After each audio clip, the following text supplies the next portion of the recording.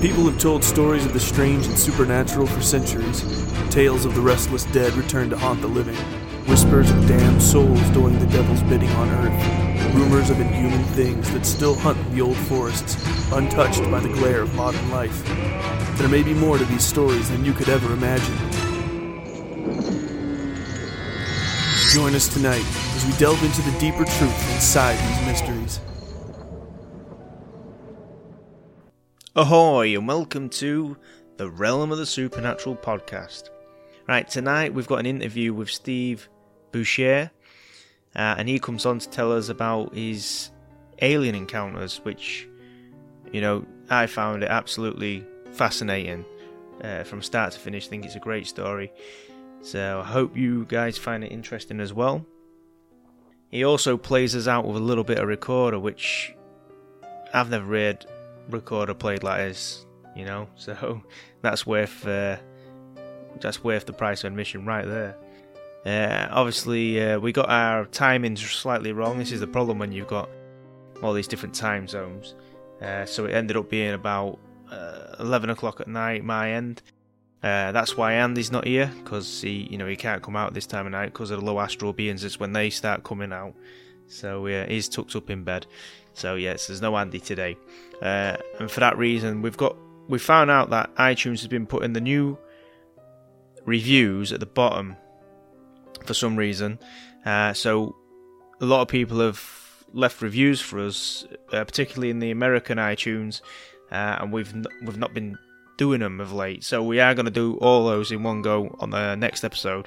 So if you've left a review recently and you hadn't heard it, that's why, because we didn't know it was there. That being said, obviously last week I mentioned about sharing the podcast with friends, family, etc. And quite a lot of you, by the looks of the downloads, did that. So thank you very much. And we also had a few people buying t-shirts and hoodies. I think that was you, Ryan. So thank you very much for that. We do appreciate it. And we appreciate every single review we get. So if you can keep them coming, like I say, it'd be much appreciated. So that being said, let's get into today's show. So here's Steve talking about his alien encounters.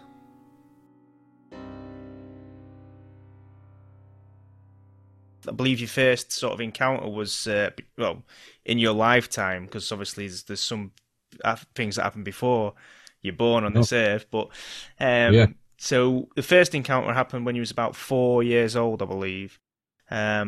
If you just want to walk us into that, exactly what happened. And the first, I think I was about 2.5 years old when it happened. Yeah. And then I had the pre-birth memories before that. So I was aware I was going to be coming into this world, and, but I'll start with the first one that I had here on the planet. Yeah.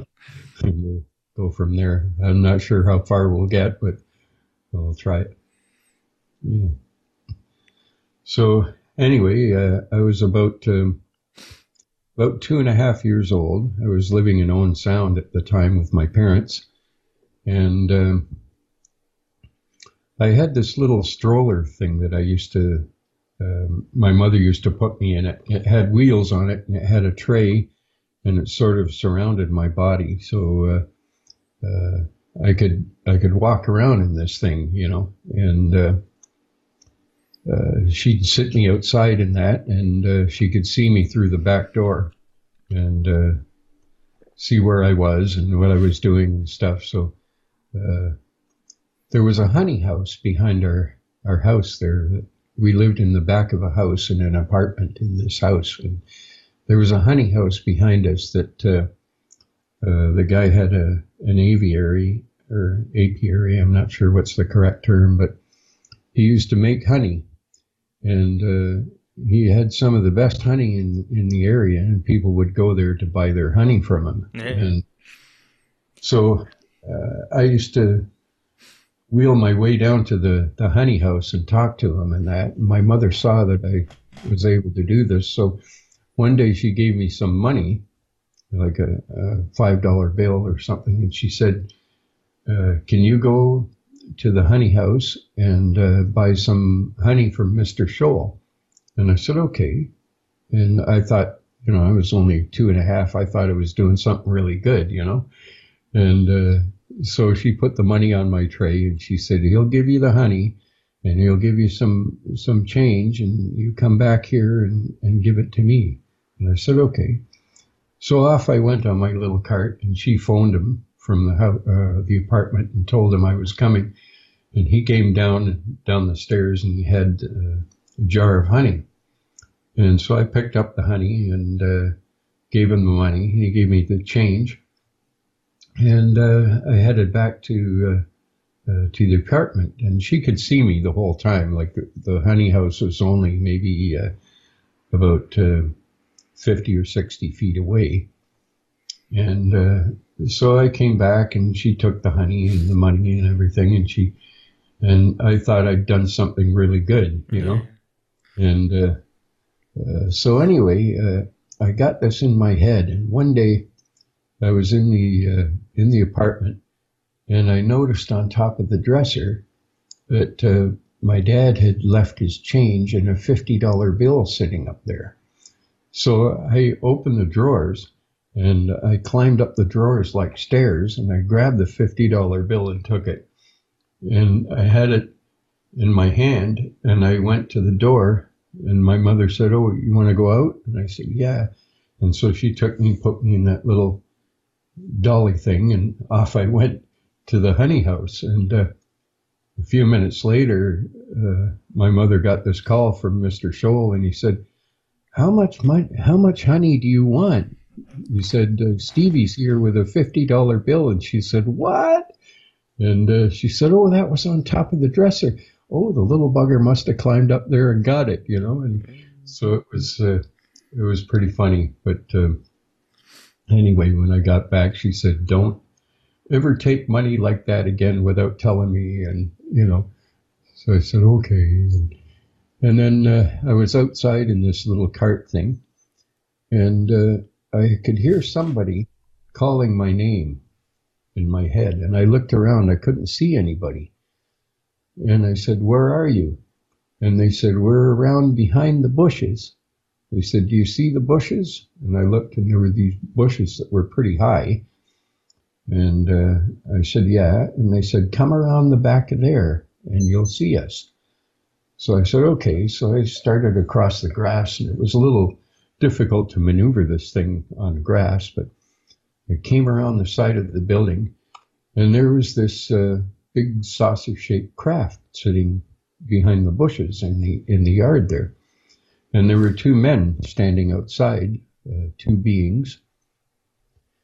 And the one looked at me and he said, we've been waiting for you. And he came over to me, and to me, this didn't seem unusual because when you're 2.5 years old, everything is new to you, know? Indeed, yeah. So I just figured this is normal. And he picked me up out of this little cart thing and took me on board the ship. And he laid me down on this cot in the ship. And the other guy that was with him laid down on a similar cot next to me. And these were like gurneys, sort of, And then he started taping me up with wires. And I said, what are you doing? And he said, don't worry, it's not going to hurt. And just those words alone made me worry a bit, Yeah, I can imagine, yeah. Yeah. And he said, my friend here, you're going to get part of him, and he's going to get a part of you. And I didn't understand what he was talking about. And I started yelling, no, I want to keep all my parts. I want to keep all my parts. And so I started calling for my mother. But he said, it's okay. He said, don't be afraid. It's not going to hurt, and you'll be fine. And they did something where they exchanged something with me and this other being. And I don't know, I think they gave me an implant. And so anyway, after this was done, they took me and they put me back in the little cart, and they said, you can go home now. So I started off back to the apartment. When I came around the corner from the bushes, my mother was standing with her hands on her hips and this very angry look on her face. And she started shaking her finger at me going, "Where were you?" She said, "I told you to always stay where I can see you. Don't ever leave the yard or go anywhere where I can't see you." And I said, "I was over there." And she said, "Well, come on in the house." And she took me in the house and brought me into the living room, put me on the floor. And so I was crying because I knew she was mad at me. And then shortly after that, I heard this voice in my head saying, calling my name again. And I looked around the room and I said, "Where are you?" And the voice said, "Climb up on the back of the couch and look out the window." So I climbed up the back of the couch, and there was like a window that was sort of, not really a bay window, but it stuck out a little bit outside. So I climbed up and I was looking out the window and I said, "Where are you?" And they said, "Look up." So I looked up and I saw this thing fly across the sky, like a bright light that just went across the sky. And I was all excited and I said, "Wow."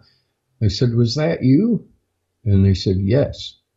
And so I said, "Can you do it again?" And they said, "Well, yes, we'll do it again." And he said, "I'll tell you when to look." And I said, "Okay." And he said, "Okay, look now."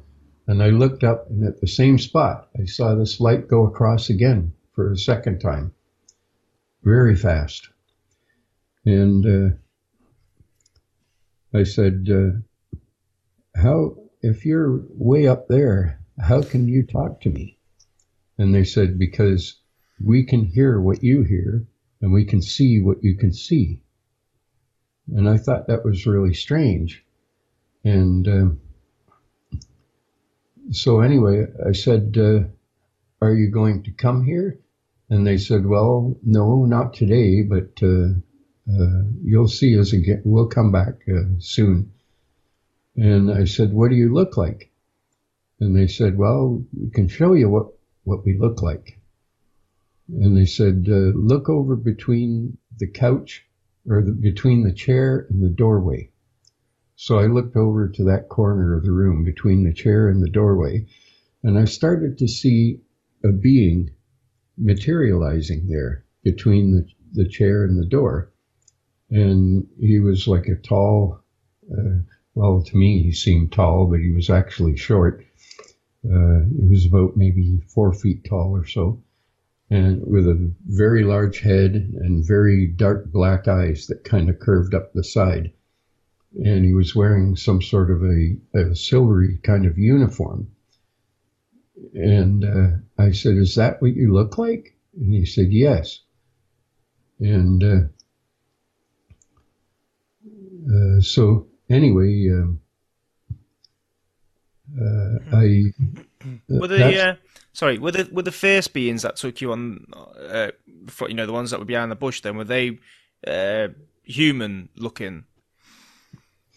No, they were grays, like this image that they showed me, but I had forgotten what they looked like, because after every encounter they wipe your memory. Yeah, I guess it's like a standard protocol with them, and I wish they wouldn't do that, because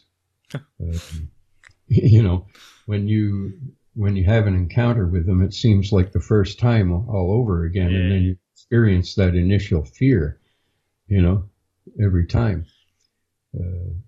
So anyway, that was pretty much for that episode. There was one other thing that I asked him. I said, "How can you see what I see and hear what I hear?" And he said, "Well, because you have a part of us, and we have a part of you." And I said, "Well, does that mean I can see what you can see and hear what you hear?" And he said, "Not yet, but maybe later." So there was an expression that my mother used to use whenever I got confused. She said, "No, you've got your wires crossed." And so I said, is it like I have my wires crossed? And he said, yes. He said, that's a very good way to explain it. And so anyway, he said, we'll see you again. And, but not today. So that's where that encounter ended. When my dad and I were coming back from somewhere at night, and I believe this was still in Owen Sound, and my mother wasn't with us. There was just the two of us, and I don't remember where exactly we were coming back from, but we were driving down a back country road, yeah, and there were trees like on both sides. I think they were evergreen trees, and in those days, the old cars used to have a shelf behind the back seat, and the window would kind of slope down over that shelf. And it was cool when you were a kid because I could climb up there and lay on that shelf and look up at the sky. So that's what I was doing. I climbed up in the back there, and I was laying on that shelf looking up through the back window at the stars. And I noticed one of them was moving. And it seemed to be getting bigger and bigger, and I think I had some communication with them, like somebody was talking to me again in my head. And when they started to get pretty close, I decided to ask my dad what this was. So I got down and I climbed over the front seat. I was sitting in the passenger seat. And I said to my dad, what's that light out there? And he said, what light? And I said, that light. And I pointed, and he looked, and at that time, this thing was flying at treetop level, matching our speed as we were driving down the road. When my dad saw it, he went into kind of a panic, and he tried to outrun it. And so we were racing down this back road there was no cars on it, and it was dark outside. I'm not sure how late at night it was, but anyway, this thing, I said, what is it? And he said, shut up, leave me alone. And he looked like you could see he was visibly shaken. Yeah. And I knew he was upset, but I couldn't figure out why. But normally he wouldn't talk to me like that, you know. And so we're trying to outrun this thing, and it shot ahead and came down in the road in front of us, and it lit up the whole road. So my dad stopped the car, and we were sitting there in the car watching this thing, and it's just sitting there in the road with all these lights. And then my dad seemed to get like kind of a calmness came over him, but he was concerned. And he said to me, he said, you stay in the car. Whatever you do, he said, don't get out of the car. You stay here. And he said, and stay low so they don't see you. And he said, I'm going to go and see what they want. So I said, okay. And so he got out and he started walking toward the ship. And there were two men, I think it was probably the same two, were standing in the road in front of the ship. The one was probably the leader, and over his left shoulder behind him there was another being, and they both looked like the same kind of being with the large heads and the big black eyes. And so my dad walked up to the one being, and he was standing there talking to him, and I was peeking over the dashboard watching this, you know. And my curiosity was building up, and I couldn't resist it anymore. I thought, I've got to go and see who he's talking to. I want to see who he's talking to and see if I know them. And so I disobeyed him. I knew I was going to be in big trouble for it, but I disobeyed him, and I got out through the driver's side, and I walked up behind him. And he could see me coming, or he couldn't see me coming, but he could hear me coming. And so he put his hand behind his back, and he went like that, motioning me to get back. And I just came up behind him, and he was blocking the vision of the being he was talking to, so he couldn't see me. And but the being, I believe, knew I was there and everything, you know. So he just suddenly looked around the side of my dad like that, and looked right at me. And he said to my dad, I could hear him in my head. He said, "You seem to be concerned about the child." So my dad kind of laughed, this sheepish sort of laugh. And he said, "Oh yeah," he said, "that's my boy." And then he turned to me after he knew the being saw me. He turned to me and he said, "I told you to wait in the car. I told you not to get out of the car. Now go back and get back in the car and wait until I'm finished." And I said, "But I want to see, you know." And so the being talking to my dad, that I believe was the leader, he said, "Would you like my crew member here to take him back to the car for you?" And my dad said, "No, that's okay. We have to get going anyway." He said, "My wife's waiting at home and we have to go." And the being just looked at the other being, and he immediately came over to me and took me by the hand, and he walked me back to the car.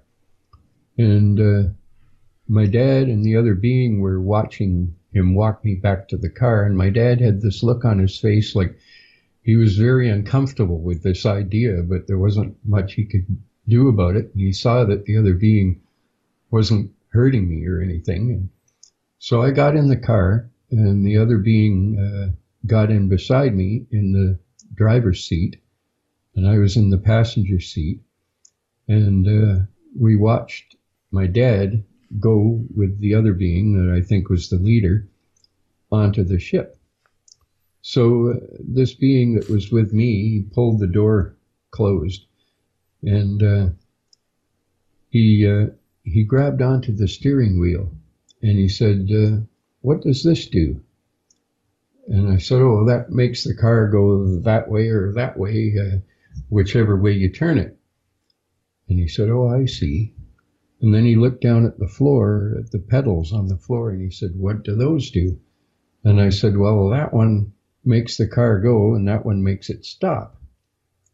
And he said, "Oh." And so basically, he was babysitting me while my dad was being abducted. Yeah. And so then he pointed to the radio on the dashboard. He said, "What is this?" And I said, "Well, that's a radio." I said, "You can hear people talking on it, and you can hear music." And he said, "Oh," he said, "Can you talk back to them on it?" And I said, "No, you can only listen." He says, "Oh, I see." And then he asked me what I did at home. Or no, he asked me how to make the vehicle move. And I said, "Well, you have to put the key in it and turn the key in that little hole, and that starts the engine, and then you can make it move." And he said, "Oh," and he said, "Do you have the key?" And I said, "No, my dad's got it." And he said, "Oh." And then he said, "What do you do during the day?" He said, do you go to school?" And I said, "No, that's next year I will." So that's how I know I was 4 years old, because I started school in kindergarten at age 5. So he kept me busy there, and he was taking an interest in me, and something that adults around me didn't normally do. They didn't have conversations with me that were meaningful. They'd just tell me, "Well, go and do that," or "Do this," or, you know. But he was actually talking to me, and I liked his company. And so he kept me busy for about at least 20 minutes or so. And then I saw my dad come out with the other being, and they were standing in the road in front of the ship again. And then the being looked at me and he said, "I have to go now." And I said, "Well, can't you stay a little bit longer?" And he said, "Well, maybe for a minute or so." But he'd kind of run out of things to talk to me about by that time. And so then the other being that was with my dad nodded to him And then he looked at me and he said, I do have to go now. And I said, can't you stay a little longer? And he said, no, I really have to go. So he got out of the car and he walked back toward the ship, past my dad in the road coming back to the car. And my dad got in and he was kind of quiet. He just sort of sat there and we watched the two beings go onto the ship. And then it took off. It lifted up off the road and it just kind of floated off over the trees. So my dad started the car and we started on our way home again. And my dad, when I asked him about this, remembered everything up to that point. And but what he didn't remember was that they came back a second time. And the second time they did exactly the same thing. They were at treetop level matching our speed, and then they went ahead, they came down in the road, and this time just the one being got out, the leader, and he started walking toward the car. My dad had stopped the car, and I heard him say, oh, what the hell do they want now? And this being came over to the window, and he motioned for my dad to lower the window. And in those days, all the windows on cars had cranks. You had to crank down, you know. And so he lowered the window, and he said, what is it? And the being said, you forgot these. And he handed him his glasses. And then my dad thanked him, put the glasses on, and he walked back to the ship, and they took off again. And I watched them for a little while. They were getting further and further up in the sky, and this bright white light was getting smaller and smaller. And so that was the end of that incident. I wanted to ask you a little bit about that. I mean, okay, I'm presuming that you spoke to your father later on in life about that situation. I mean, from his reaction from that landing and him sort of knowing, you know, what to do. I mean, obviously, from a parent's point of view, he was putting himself in harm's way to protect you, which is that's admirable. What I believe he did. Yeah. Yeah. But do you think he had any prior experience with himself? Because yeah, I do. Yeah. He never really talked to me about that, but I believe that he had prior experience with them because he was comfortable enough to get out of the car and go walk over and talk to them. Yeah. And only a few minutes before that, he was panicking. So it was like they must have been communicating with him or something, but somehow they got him to calm down. But he was still very protective of me. And he wanted me to stay hidden. He didn't want them to even know that I was there. But I'm sure they already knew before they even came down. Oh, yeah. And so anyway, it wasn't until about 1983, many years later, that I asked him about it. And what had happened was I bought a book by Bud Hopkins called Missing Time. And at the back of the book, after I finished reading it, at the back of the book, there was a little paragraph that he'd written that said, if you feel that you may have had any encounters or experiences similar to the ones described in this book, and you would like to have them investigated, write to me at this address. And it was his publisher's address. And he said, I'll try to contact you and put you in touch with somebody that can help you in your area. So I had just brief flashes of memory up to that point. And one of them was the incident with my dad that I remembered. At that time, I only remembered up to the end of the first part, not when they came back the second time. And he had only remembered that much as well. When I went and asked him about it, he was very surprised. He said, oh my God. He said, I thought that was a dream.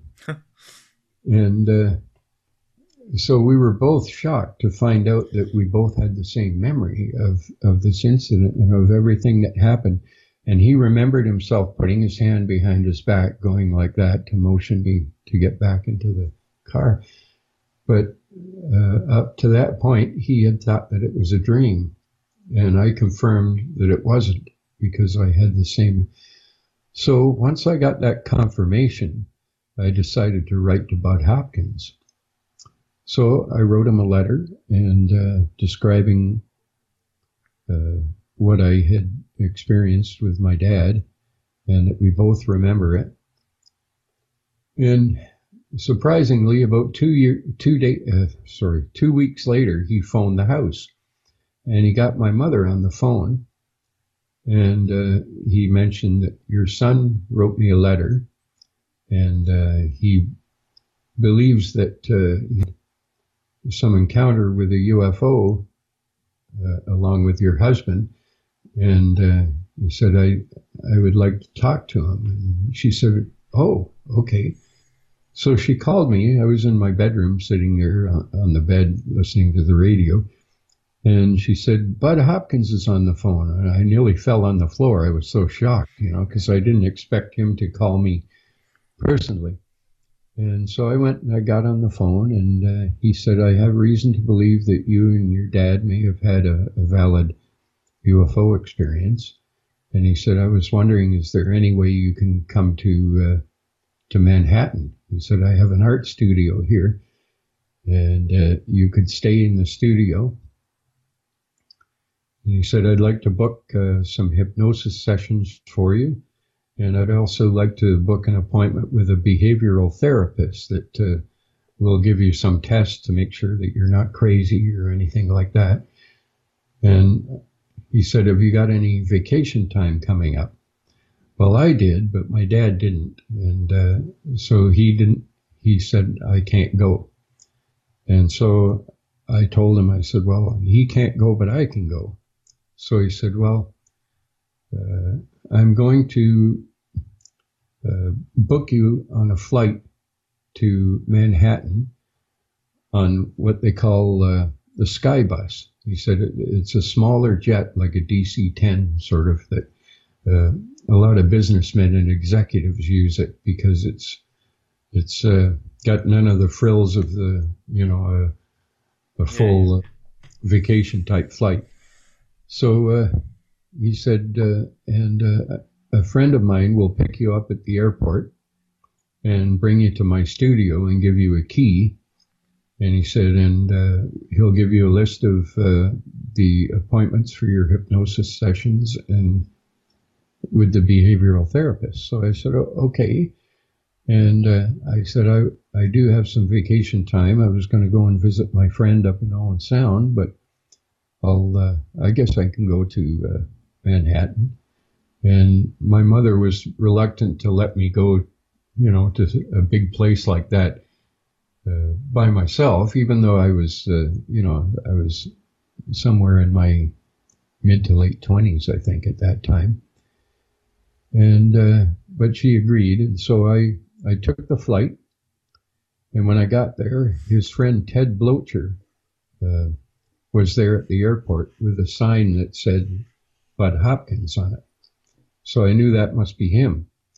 And Ted Boucher, he wrote a book with Isabel Davies called Incident at Kelly. It was about the Hopkinsville incident.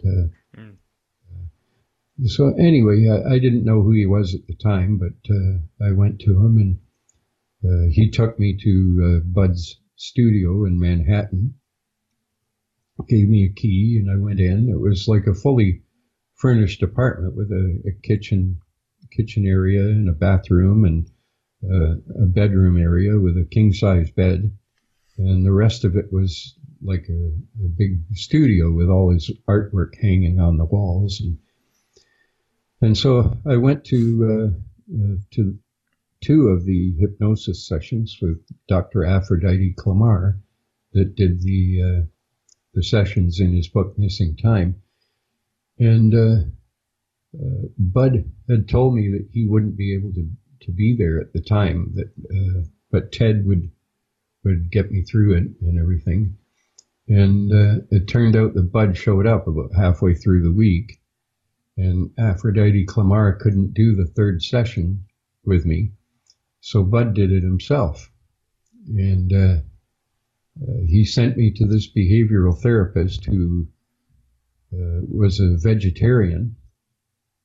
I'm not sure if she was vegetarian or vegan, but anyway, I liked my meat, at the time I used to eat meat, and she invited me to stay for lunch, and I said okay, and so I had lunch with her, and she gave me this smoothie kind of thing that was made with sunflower seeds ground up, and I hated it. It tasted like wallpaper paste to me. It was just, yeah, I can imagine, yeah.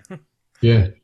And so anyway, she did a number of tests on me. She did the Rorschach test with the ink blots, and she gave me an IQ test and a test on American history, which I felt was a little bit unfair because I was Canadian, but it turned out I knew more about American history than I did about Canadian history, so I passed all the tests okay.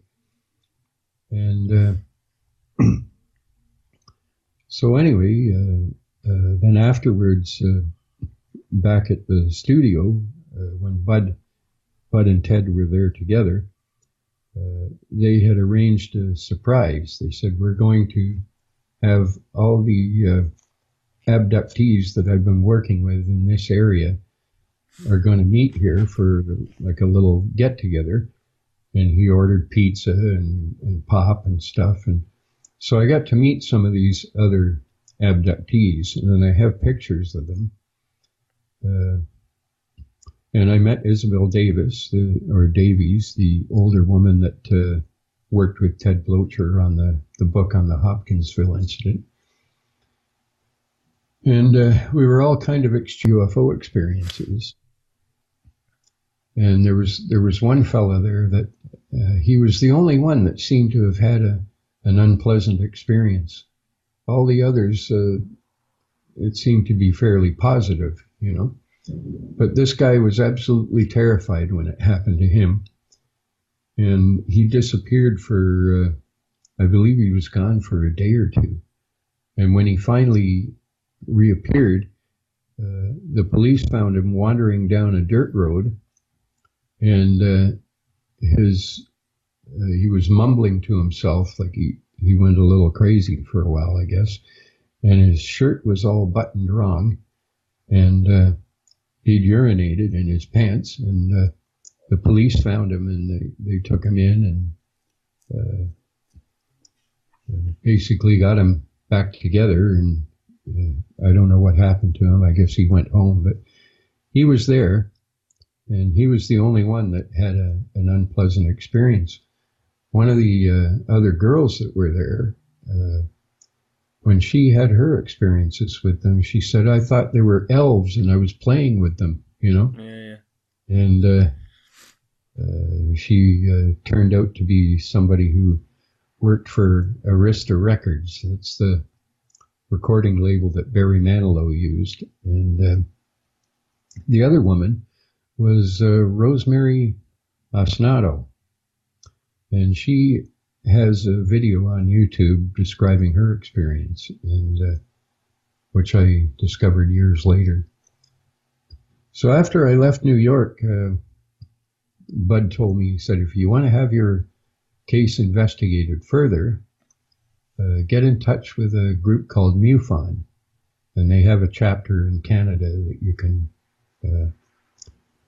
meet them and they'll help you with it. And I said, okay. So when I came back to Canada, a couple of weeks later, it just happened that there was a MUFON symposium in Toronto. So I went there. I figured, well, if it's a MUFON symposium, then MUFON's going to be there for sure. So I went there, and I went to a workshop for experiencers and told my story. And when I came out, I was listening to one of the lectures, and J. Allen Hynek was there, and he walked right by me, and only like a couple of feet away, and I wish that I had stopped him and shook his hand, like I met the guy, but I never got that opportunity. He just kind of walked by.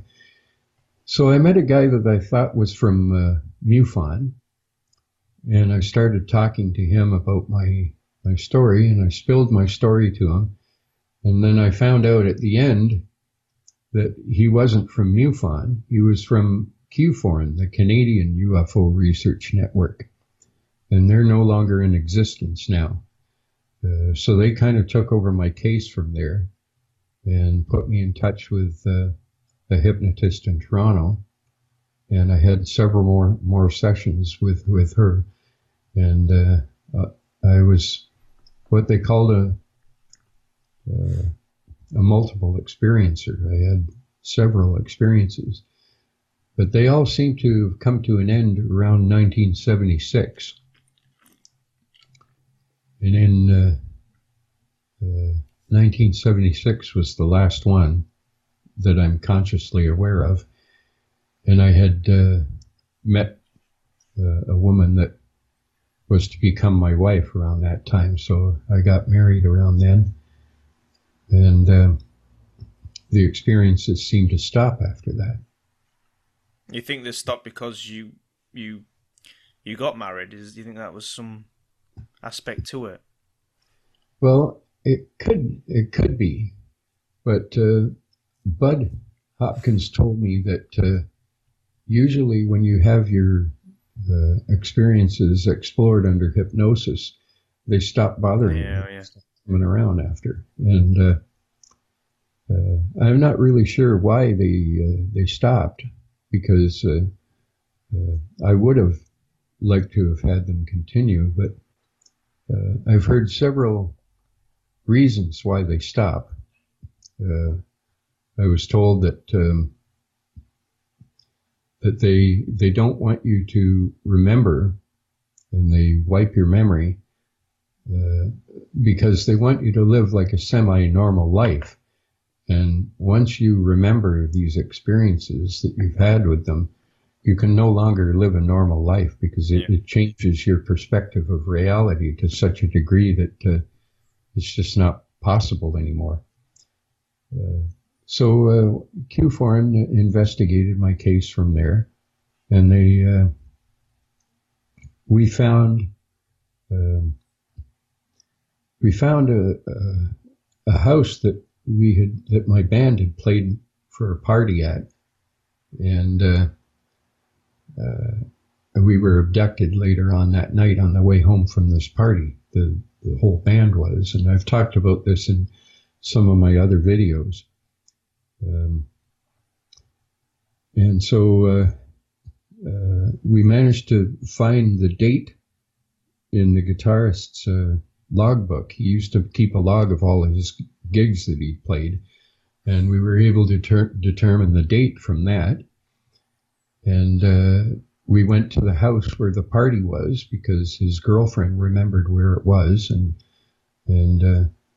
they had me draw a little floor plan of the house beforehand, of what I remember. And I remembered the stairs being on the left when you come in the door, and where the band had we set up the drums, there was a spring-loaded pole lamp in the corner that was wedged between the ceiling and the floor that we had to remove to get the bass drum in. And when we found this house again, and we went inside, the stairs were where I said they were, and we looked in the corner, and there was a divot in the ceiling where the pole lamp was. So it was good confirmation that we did actually play at that house.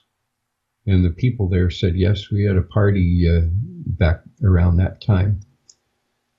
And when we left that party, just before the abduction, there was a guy that nobody seemed to know that came up to us. And he was a little bit drunk at the time. And he had long hair, and dressed in jeans, and he said, "Are you guys going to St. Catharines?" And we said, "Yes." And he said, "Would you mind giving me a ride?"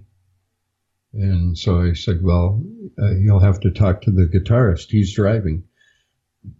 So he asked the guitarist, and he said, "Yeah, we can give you a lift to St. Catharines."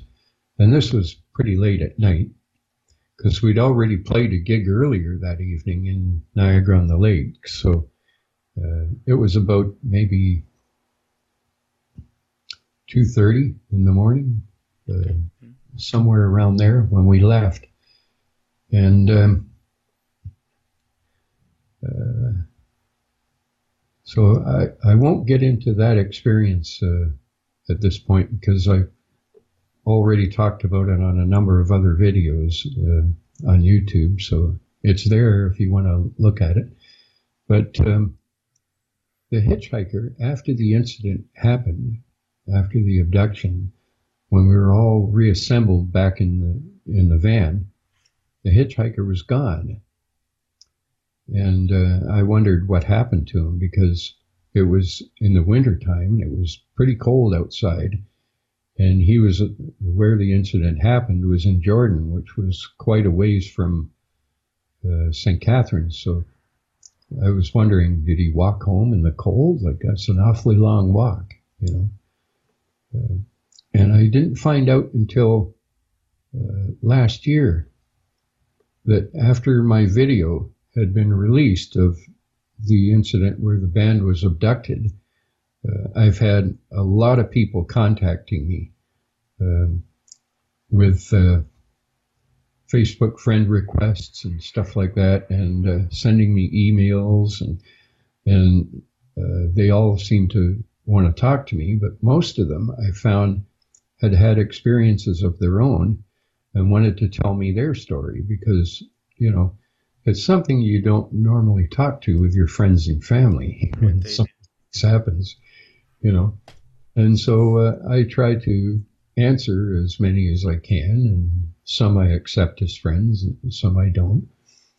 There's a certain criteria that I use. But anyway, one of the people that contacted me said that he had an experience very similar to mine. And he said, I was at a party in Vineland that night, and it was cold. It was the winter time. And he said, what got me about your story was you mentioned that one of the beings had tripped over the snare drum stand, and the drum fell out the back of the van. And he said, I remember that. And he said, I believe that I am the hitchhiker that you picked up at the party. Okay. And so I thought, okay, maybe he is, maybe he isn't. And I said, what makes you think that you were the hitchhiker? And he started describing the conversation that took place in the van between him and the guitarist's girlfriend. And as he was telling me what he was trying to pick her up, basically. Yeah. And because he was a bit drunk and he was a little bit obnoxious that night. And the guitarist kept giving him dirty looks. And he was getting mad because this guy was hitting on his girlfriend, you know. And I had forgotten all this until he started telling me. And then it started coming back. And I said, yeah. And there were certain parts of the conversation that he told me word for word exactly what I was remembering. And I had never mentioned this on any of my other videos, or I hadn't talked about it on any videos. So there's no way that anybody could have known this unless he was the guy. And so he confirmed for me that he was the hitchhiker. And one of the first questions that I asked him was, I remembered aboard the ship, there was somebody wearing long underwear. And the Canadian UFO Research Network guys that had interviewed all the members of the band, and nobody was wearing long underwear that night. So that was one of the first things I asked him, were you wearing long underwear? And he said, yes. He said, I was supposed to meet a friend of mine at the party, but he didn't show up, and he was my ride home. And so I was kind of stuck there, and he said I didn't know anybody. And the host of the party kept giving him drinks, and so he just kind of sat in the corner and got drunk. And but when he described the conversation that happened in the back of the van as we were going home, I was remembering everything word for word, what he was telling me. And so I was surprised because it confirmed for me, it was like a major breakthrough in my case that he actually remembered this stuff and that it was him. And so I asked him, I said, well, at the end of the incident, I said, you disappeared and we were wondering what happened to you. And I said, how did you get home? And he said, well, he said, your guitarist was very angry with me for trying to pick up his girlfriend. And he said, I felt uncomfortable going the rest of the way with you guys. So he said, I asked the beings if they would give me a lift home. And they did. So I was surprised when he told me that. But he said they took him home and they dropped him off near his house. And I guess his dad noticed something happened there, and some of the neighbors noticed it, even though it was in the middle of the night. I guess the lights woke them up or something, and so they were talking. All the people in his neighborhood were talking about this UFO that had dropped him off, and word was getting out. And he said a little while after that, all of a sudden this black limousine pulled up in front of his house. And he said two guys that, like government guys, got out. And they were kind of big, burly guys. But he said they looked like their skin wasn't quite like ours. It was kind of an olive complexion. Okay. And he said they came to him and his dad and told them to stop talking about UFOs. They said, don't mention anything more about this incident. If anybody asks you, don't talk to them about it. Just, pretend that it never happened. And he said, no, I'm not going to agree to that. And he said, one of these guys grabbed him by the arm and started squeezing his arm and said, you're not going to talk about this to anybody. And he said, he finally agreed. He said, okay, I won't, And so then they left. But he described this limousine as, he said it was unlike any car I've ever seen before. It was black. There were no manufacturer's logos on it or anything. It was just a straight black limousine, like a big car. But he said, I couldn't tell you what kind it was or what the manufacturer was because it didn't look like anything I've ever seen before. And they drove off. And so I'm in touch with this guy now. And he was reluctant to reveal much about himself.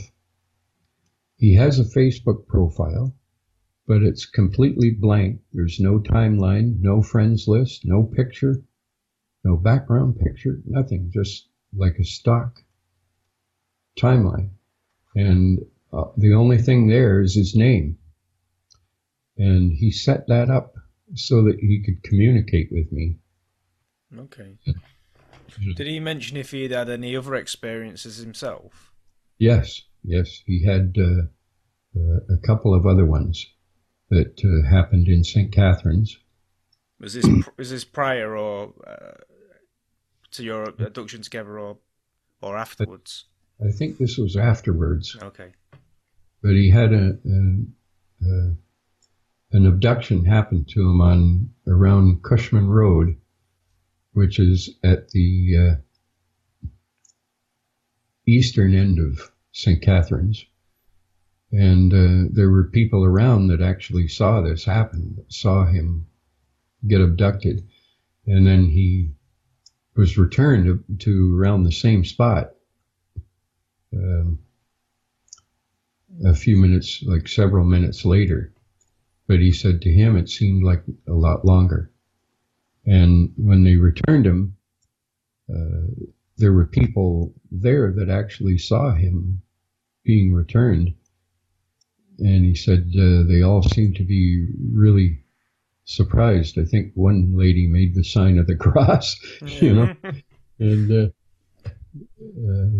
so he has had some other experiences. And he's kind of an enigma to me. Like, I know that he was the guy that was with us in when my band was abducted, but some of the incidents that he's described to me are different sort of incidents, but they happened with the Greys, the beings with the big heads, and it's the same group. So obviously from all this, you must have some inkling as to why, what this is all about. So what's your feelings on that? I'm presuming they've not told you directly, but what do you think their agenda is? Well, there are several schools of thought on that. One is the hybrid agenda, that they capture human samples, and that they take samples of your DNA, sperm and eggs from the women, and they create a group of hybrids that are half human and half gray, where they inject some of their DNA into the egg. So that could have been one of the reasons.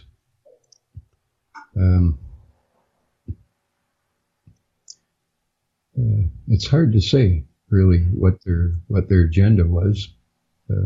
But in general, do you feel as though it's for the benefit of mankind? Would you go as far as to say that? I would. I do believe that it is for the benefit of mankind. However, there have been other incidents reported with the Greys that were not as amicable as mine. Some of them were absolutely terrifying. There's one woman that has some YouTube videos out where she claims they actually tortured her, and she hates them. Yeah. For me, they were pretty considerate with me. They considered my feelings, and they're at the initial point where contact occurred, I was terrified, but they managed to calm my fears and get me calmed down. And they basically told me that they weren't going to do me any harm. They just wanted to run some tests on some of us. And they used, in the incident where my band was abducted, they took myself, the hitchhiker, the bass player, and the drummer. The guitarist and his girlfriend remained in the van. They didn't go with us. And they used a kind of technology on me that was like, it looked like the handheld portion of a contemporary phone. And it was kind of rectangular shaped, about an inch or so thick. And there was a light in it. And when he turned this light on, he held his arm out and he showed me. He ran the light over his arm.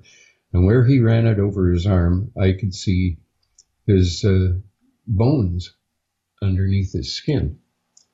And he said, "Now I'd like to try it on you." And I said, "Okay, is it going to hurt?" And he said, "No, it won't hurt." But he said, "It may tingle a little bit."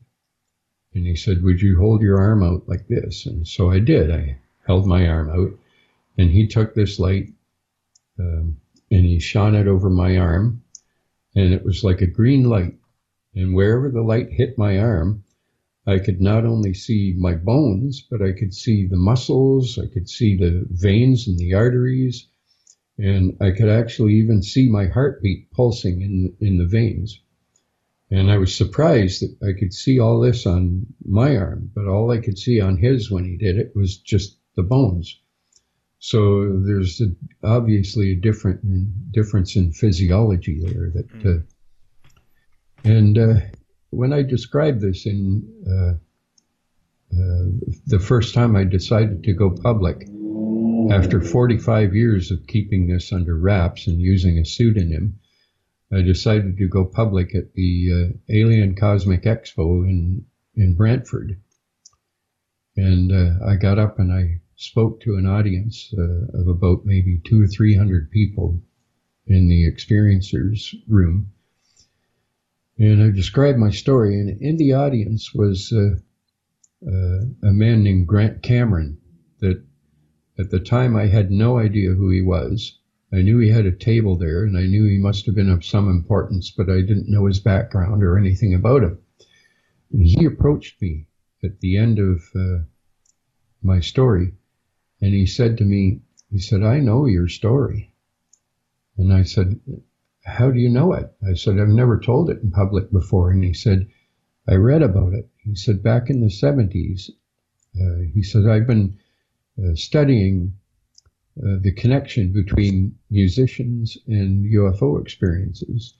And he said, your story was published, but you used a pseudonym at the time. And I said, yeah, that's right. And he said, well, I tried to find out who you were back then. And he said, I contacted QFORN, the Canadian UFO Research Network, and I spoke to a fellow there by the name of Larry Fenwick. Well, he was one of the 3 investigators that came out and worked on my case. And he was also the journalist that wrote up the journal and published my story in it for the first time. And he was the one that assigned a pseudonym to me rather than use my real name, because people weren't as open-minded back then as they are now. And Indeed. I was concerned that, people would think that I was crazy. And they still probably do. I know there's a lot out there that do. But anyway, he said, I tried to get your name from him and he wouldn't give it to me. But he said, I read the story, and he said, I was very familiar with your story. And he said, when you got up and told the audience about it, he said, I was very surprised because I knew that story. So that sort of forged a connection between myself and Grant Cameron. And he has done some interviews with me himself and published them on YouTube.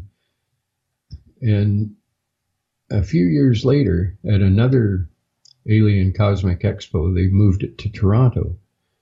I went and I spoke again there. And there was a woman there by the name of Susie Hansen.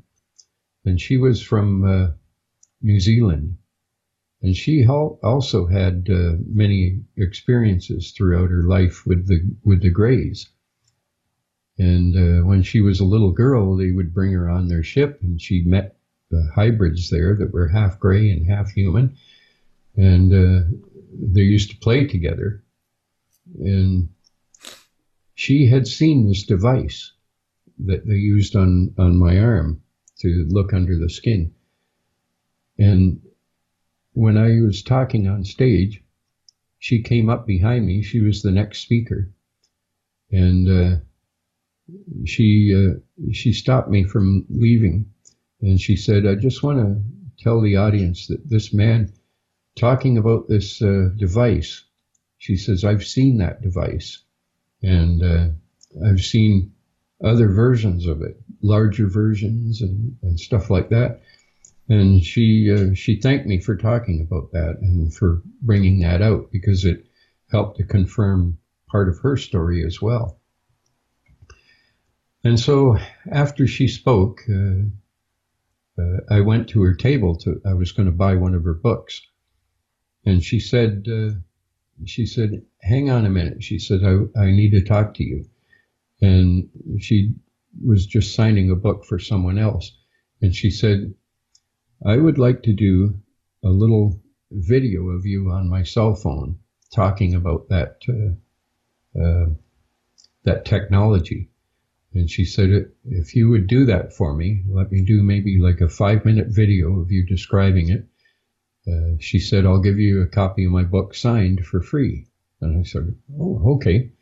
So the next day I met with her, and we went to an area that was kind of quiet. It was sort of a lounge area that wasn't really available to most of the public. And we sat there, and she recorded me describing this, and she uses it in some of her presentations. When she talks to an audience, she'll show them a little bit of that clip.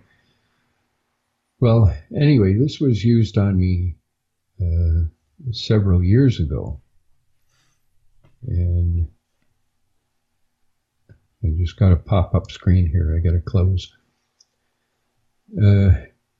So anyway, I talked about it in some of my other videos, and a woman in Hamilton, which is maybe she's in Guelph, which is probably about an hour and a half to 2-hour drive from where I live. She had watched my video describing this thing, and she actually found something on the internet where this technology has recently become available to the public, and it's called a vein scanner. Okay. And it does the same thing, basically. When you shine it on your arm, it shows where all the veins are. But the one that they used on me was a bit more advanced because it showed the muscles and the bones and everything. Yeah. This only shows the veins. But the technology is now available, and a lot of doctors are using it, and nurses especially, because with some patients they can't find the vein because it's so small. And when you shine this thing on the person's arm, it shows where the veins are, and they can give them an injection without fishing around for the vein, you know. So when this woman sent me a video of that, I immediately sent it to Grant Cameron, and he knew right away what it was because he's heard my story a few times. And so he did a video with me describing it, and he also did a video with Susie Hansen describing it from New Zealand. And so we were kind of confirming each other. And so that was another interesting part of the story that was confirmed.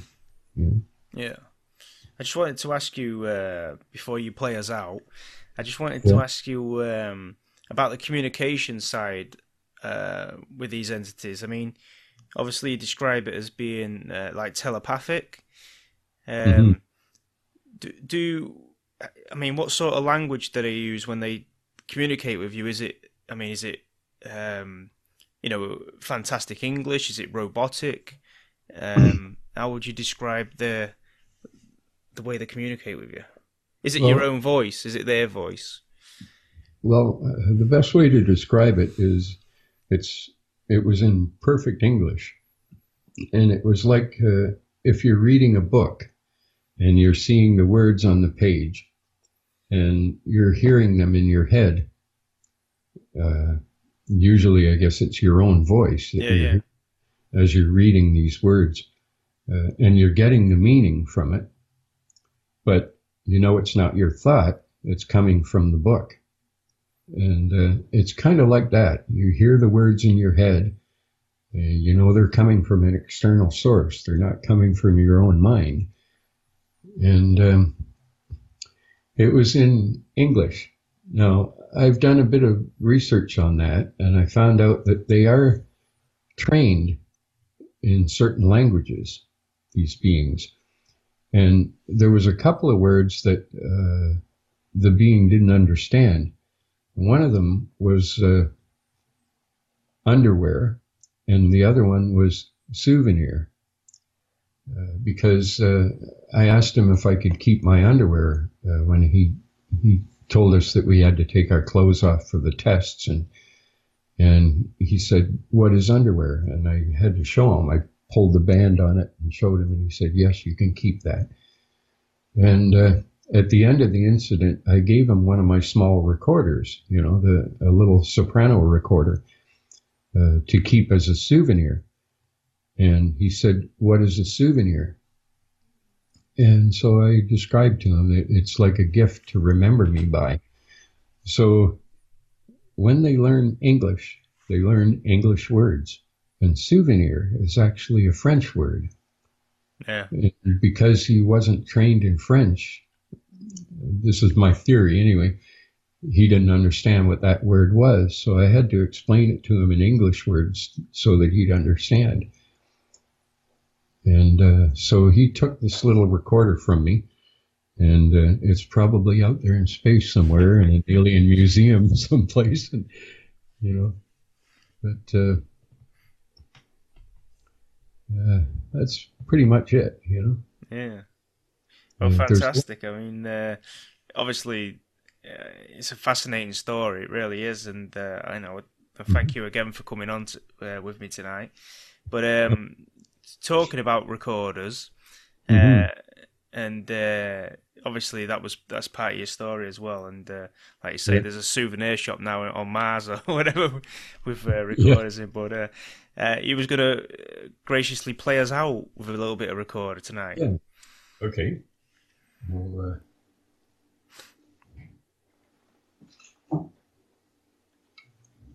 so this is one of the recorders I play. It's a tenor recorder. I have a whole family of them. I've got a bass recorder that's even bigger than this one, and an alto and a soprano, and a sopranino, which is pretty tiny.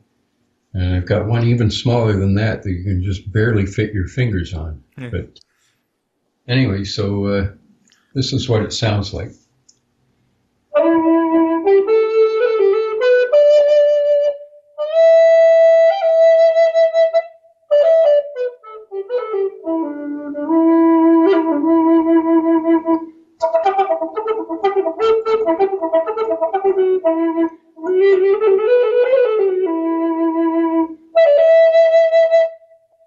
That's pretty well. Pretty much fantastic.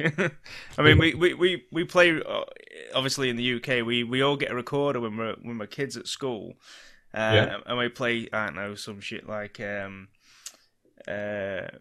Had a Little Twinkle Twinkle Little Star. But obviously, what you play is incredible compared to what I've heard. So thank you very much for that. It's been a pleasure. It really has. So obviously, if they do get back in contact with you, I'd love to know about it.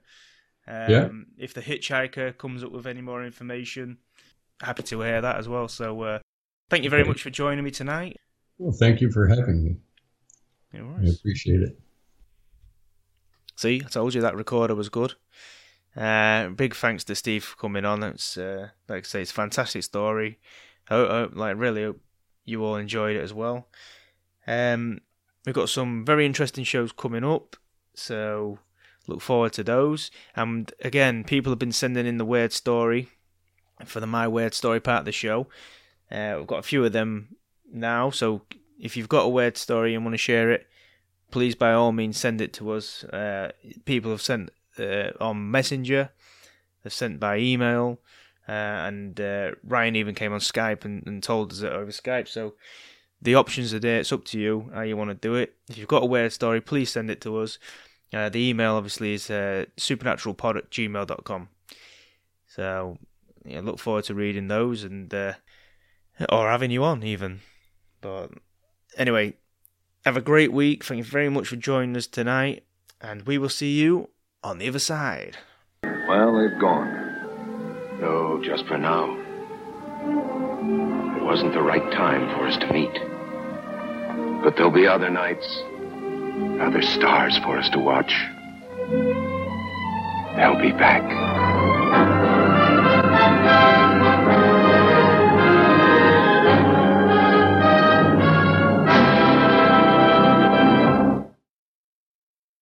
The all-new Toyota Highlander is designed to go Highlander. What's go Highlander, you ask?